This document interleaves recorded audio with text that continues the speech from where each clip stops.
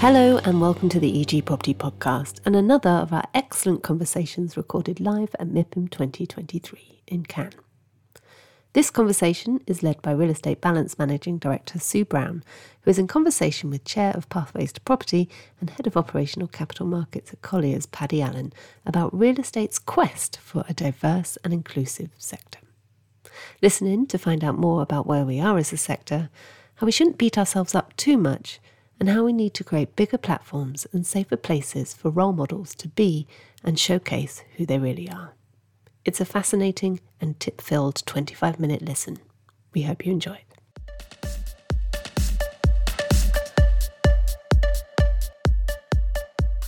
it. Good morning, everyone. My name's Sue Brown. I'm the Managing Director of Real Estate Balance, which is an organisation which is committed to getting more senior women, more people of colour and more people from working class backgrounds into the property industry.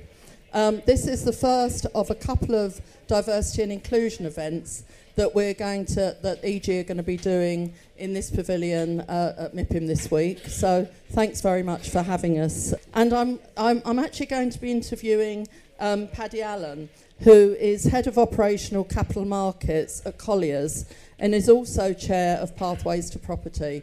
And I think he will tell you a lot more about Pathways to Property as we go through. Anyway, Paddy, first of all, can you please share some brief thoughts on where you think we are as an industry on D&I? I mean, not good headlines there, but tell me where you think we are currently.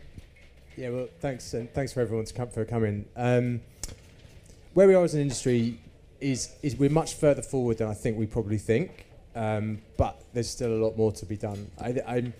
I'm very keen that we don't sort of whip ourselves and chastise ourselves on how terrible we are and all this kind of stuff, because I don't think that's helpful. But I also think it sort of nullifies the effect of all the really good work that's been going on for the last 10 or 15 years in the sector.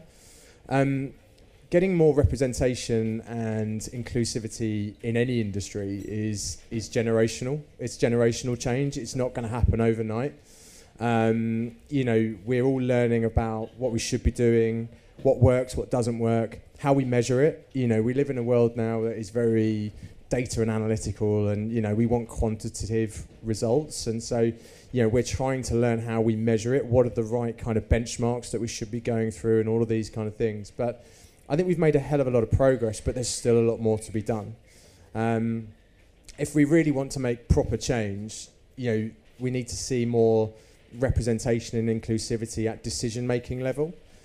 But the challenge is, and I remember reading a report, I think it was from one of the big four, probably about 15 years ago, that said, right, at board level, we're going to make sure we're 50-50 on gender, we're 50-50 on, kind of non-white, white. And I was like, brilliant, that's great. Where are these people going to come from? It's not like they sort of exist in the industry there for us to go and pick, So actually we had to go, and this is kind of the evolution of how Pathways to Property came around, is we need to go right back to the start and look at pipeline and how we bring people into the industry, and how we nurture and grow those people so that, actually in 20 years' time, those are the people sitting around the boardroom table, with their perspectives and their views and representing, their opinions and how they see life. So it's all well and good setting those targets at that point, but actually the reality of it is we've needed to kind of nurture the pipeline. So, if I look at what we've done through Pathways and I look at Colliers and other businesses around the industry, I think we've made great strides. The number of young people now coming in from different backgrounds is fantastic. I think the challenge for us now is even greater. It's to make sure that those young people that we've nurtured, they stay, they don't go, they don't leave, they don't feel like they're hitting a ceiling, or they don't belong, or they're not represented. That's the real challenge I think we now face. Sort of, we're in the industry, but we've done all the hard work.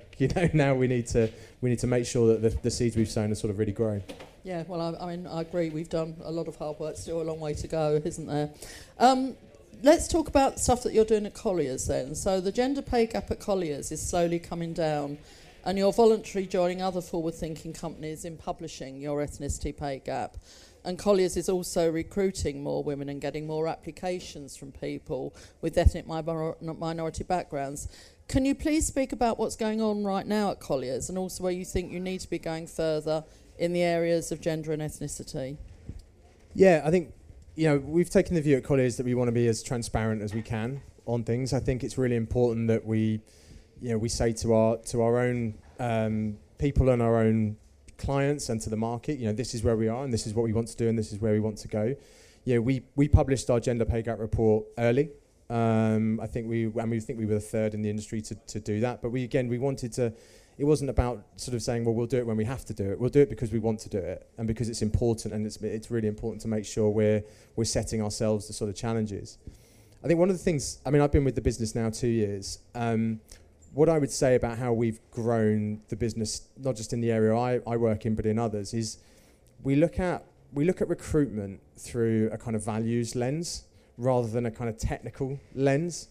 So when we break down the kind of skills that we need and we break down the kind of values we want in the business, sort of automatically we start to open up a different kind of talent pool, and we start to look at people through a different lens, and we start to sit there and think, actually, do you know what, we do want these people within our business, and ordinarily they might not have come through, because if we were looking at it from what university did they go to, what background did they come from, all of these kind of things, then they might not have come through the process. But actually, when we look at it on what are their values, what are their perspectives, what do they really bring to the table, it becomes quite, you get that the diversity and inclusion and representation within the business kind of happens because you're looking at it through, you're not having to force it.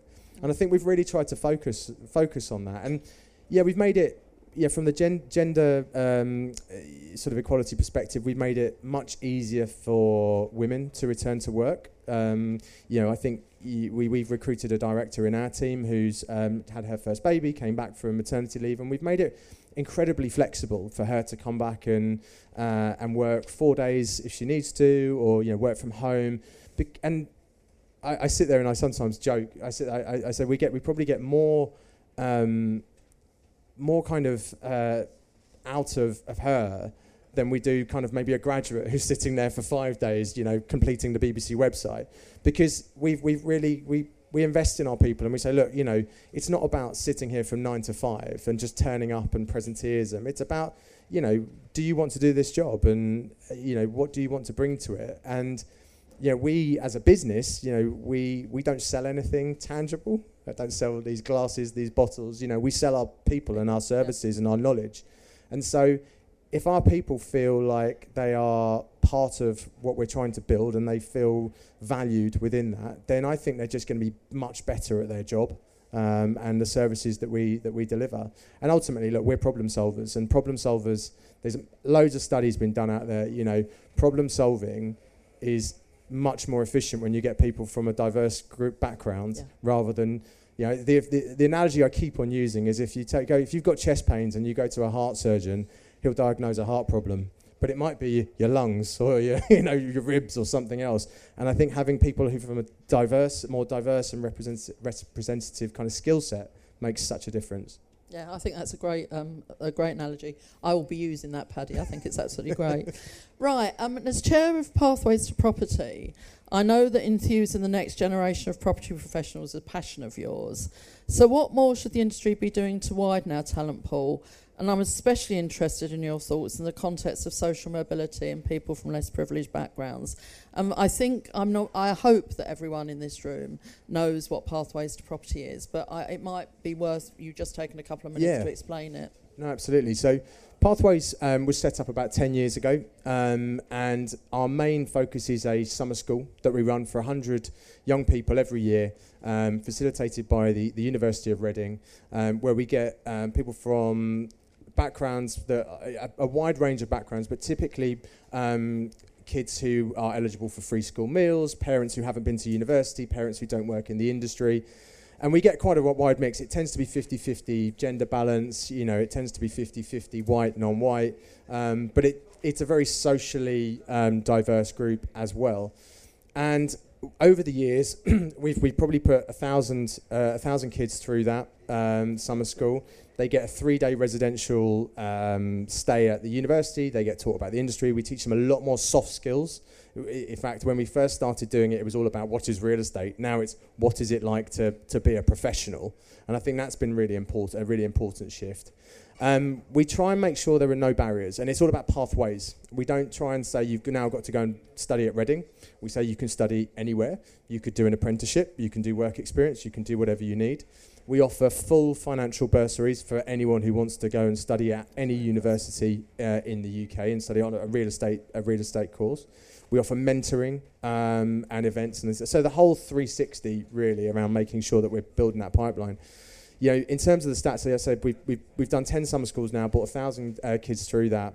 We've engaged with probably about 20,000, and we want to really do more. And about 24% of those 1,000 that have come through are now either working or studying in the industry. So I think that, you know, for us, that's, you know, it's taken 10 years to get there, and I really want to kind of accelerate that. But that's a great kind of stat that I think we're doing the right thing. Yeah, no, I mean, I think when I first heard about Pathways to Property, I was completely overwhelmed by it. It's a really great thing, isn't it? And hopefully it stops people, you know, bright kids going into law or medicine or accountancy. Yeah. But I think they all think they can earn a good few bob, but they can earn a good few bob in property as well. This is it. And I think you know, just going back to your first question about what more we can do, I think as an industry we probably haven't sold what we do in a manner that people understand.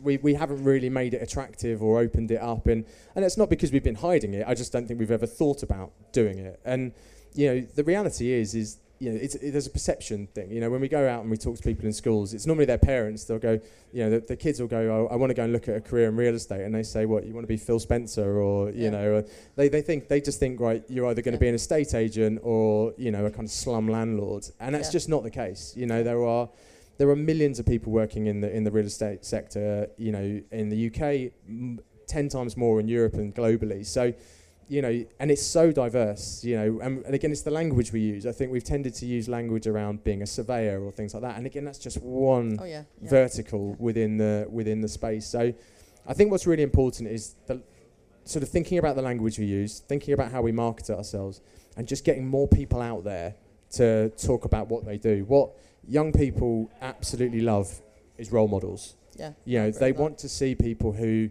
look like them, sound like them, come from the same place as them. And I think we just need to build more, build a bigger platform for more role models to be on, and to showcase that actually they didn't know what they wanted to do at 18 or 17 or 16. I mean, who does really? I mean, I'm 38. I still don't know what I really want to do.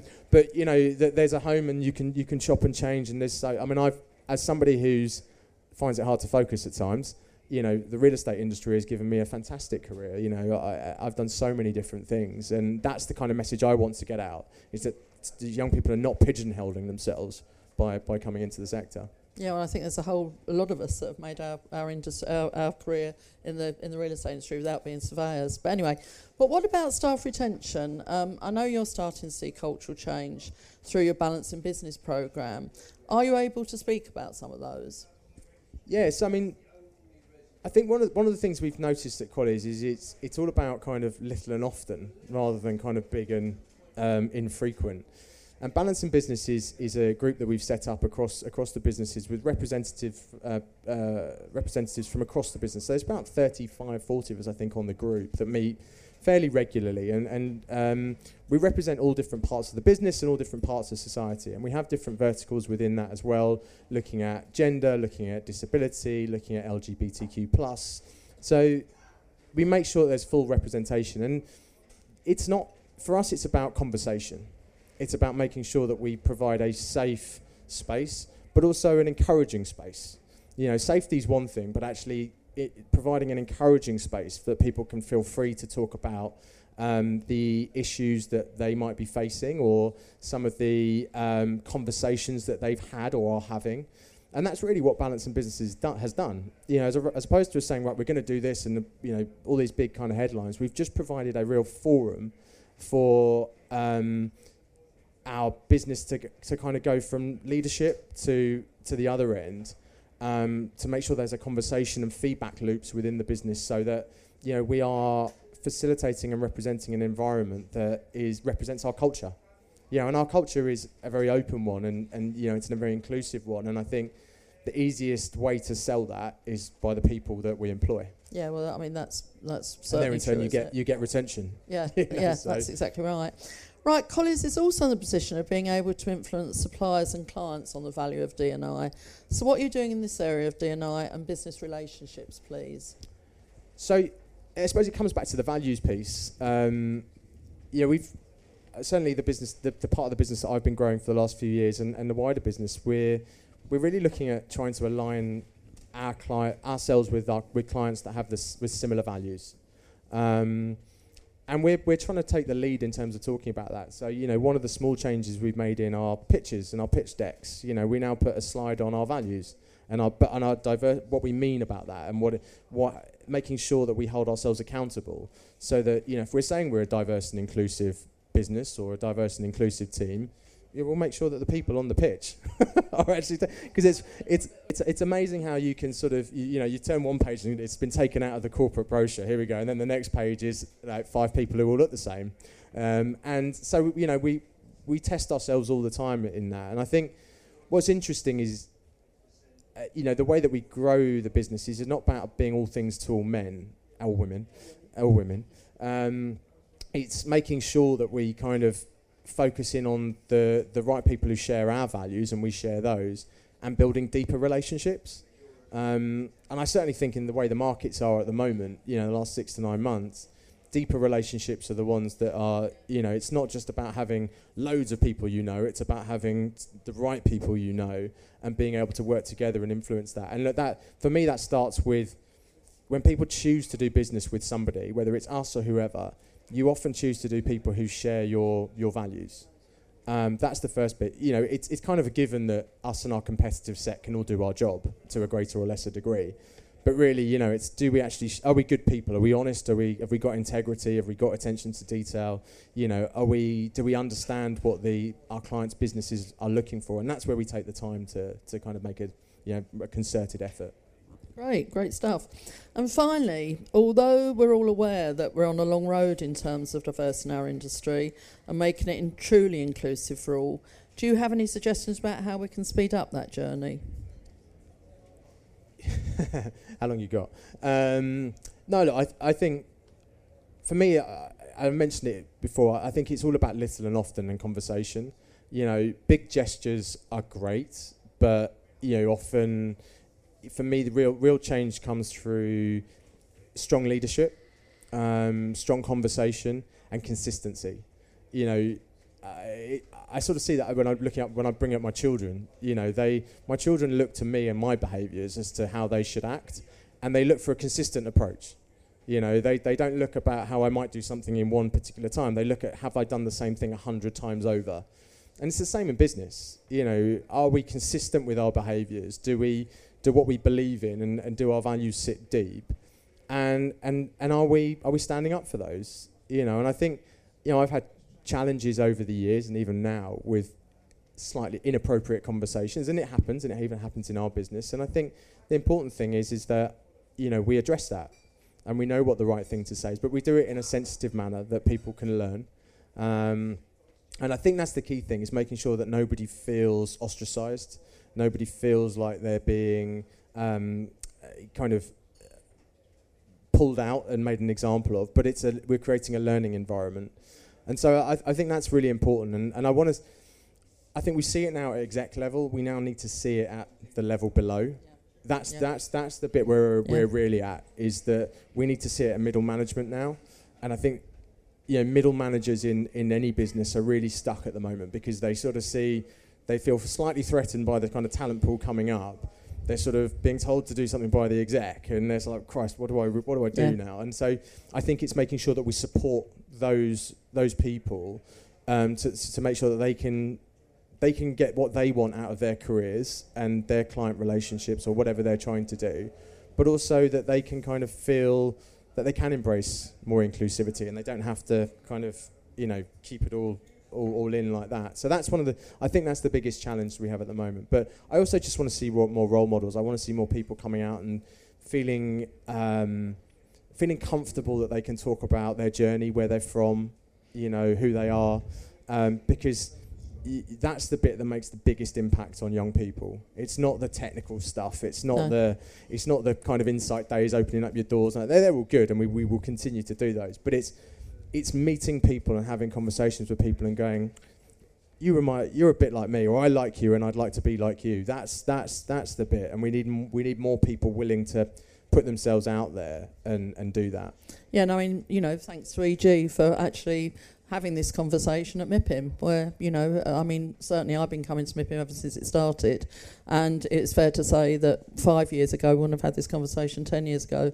I mean, when we actually first started MIPIM, which was in 1990, you can't even begin to think that we'd start having this conversation, but there you are.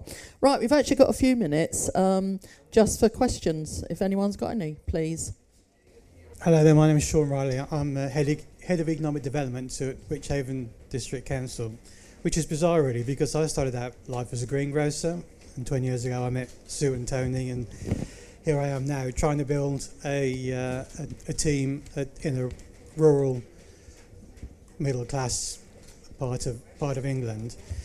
We do gender blind, age blind, name blind recruitment to try and make sure that we're as open as we possibly can be in terms of diversity, but because of where we are, end up attracting the same sort of people all the time. And as it happens, most of my team are women, which is great.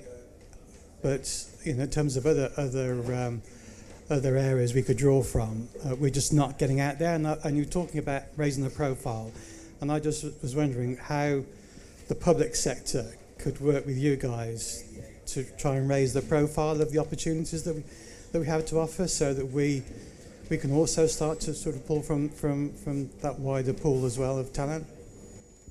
Yeah, I mean, I think I'm kind of industry agnostic, to be honest with you, when it comes to a lot of these things. I think a lot of the, I mean, government has a huge, a similar issue to real estate. I think it for me it comes back to the role models piece, and it's not simple, but it's not overly convoluted. I think if we can get people from different backgrounds to go into their communities and showcase what they do with their families, their friends and their networks, I think it then starts to kind of you then start to see some level of change. I think there's the test that people do of, you're the I think you're the mirror of the 5 people in your phone who you phone the most. And I think it was Dame Sharon White, who's the chairwoman of John Lewis, who put an article and said everyone should just check themselves. Check the 5 people in your phone you speak to the most, and are they a diverse and inclusive, or are they a diverse bunch? And it's quite an interesting test to do. And I did it, and I was like, well, actually, this is really quite harrowing, because but it's about starting at home, a lot of things, and I think starting with with the communities and the families and giving people the tools. And I think that's what we've tried to do with Pathways, and what we realised is we had a lot of conversation, and then we realised one of the barriers was that people didn't have the tools. So we created a toolkit for people to go and have those conversations, whether that's physical collateral, whether that's virtual media, whether that's conversation starters, or just events that people can turn up to that are very open. That's where we sort of started with it. So look, very, very happy to have a conversation and see what we can do. Yeah, and just to give, certainly at Real Estate Balance, we have Cabinet Office and Homes England in membership, but I'll talk to you afterwards, Sean. Just one more question I think we can take. Chief Marketing Officer for Colliers in EMEA. My name's Cassie. So I won't ask a question about Colliers, but I will ask a question about the Pathways piece as well. In today's environment, post-COVID work environment, where digital working is, of course, so much more prevalent, are there any issues in terms of inclusivity that you're noticing through those that are coming through the Pathways programme about how to be inclusive in a workplace culture and environment in what is now hybrid rather than always in a workplace, and what their expectations are?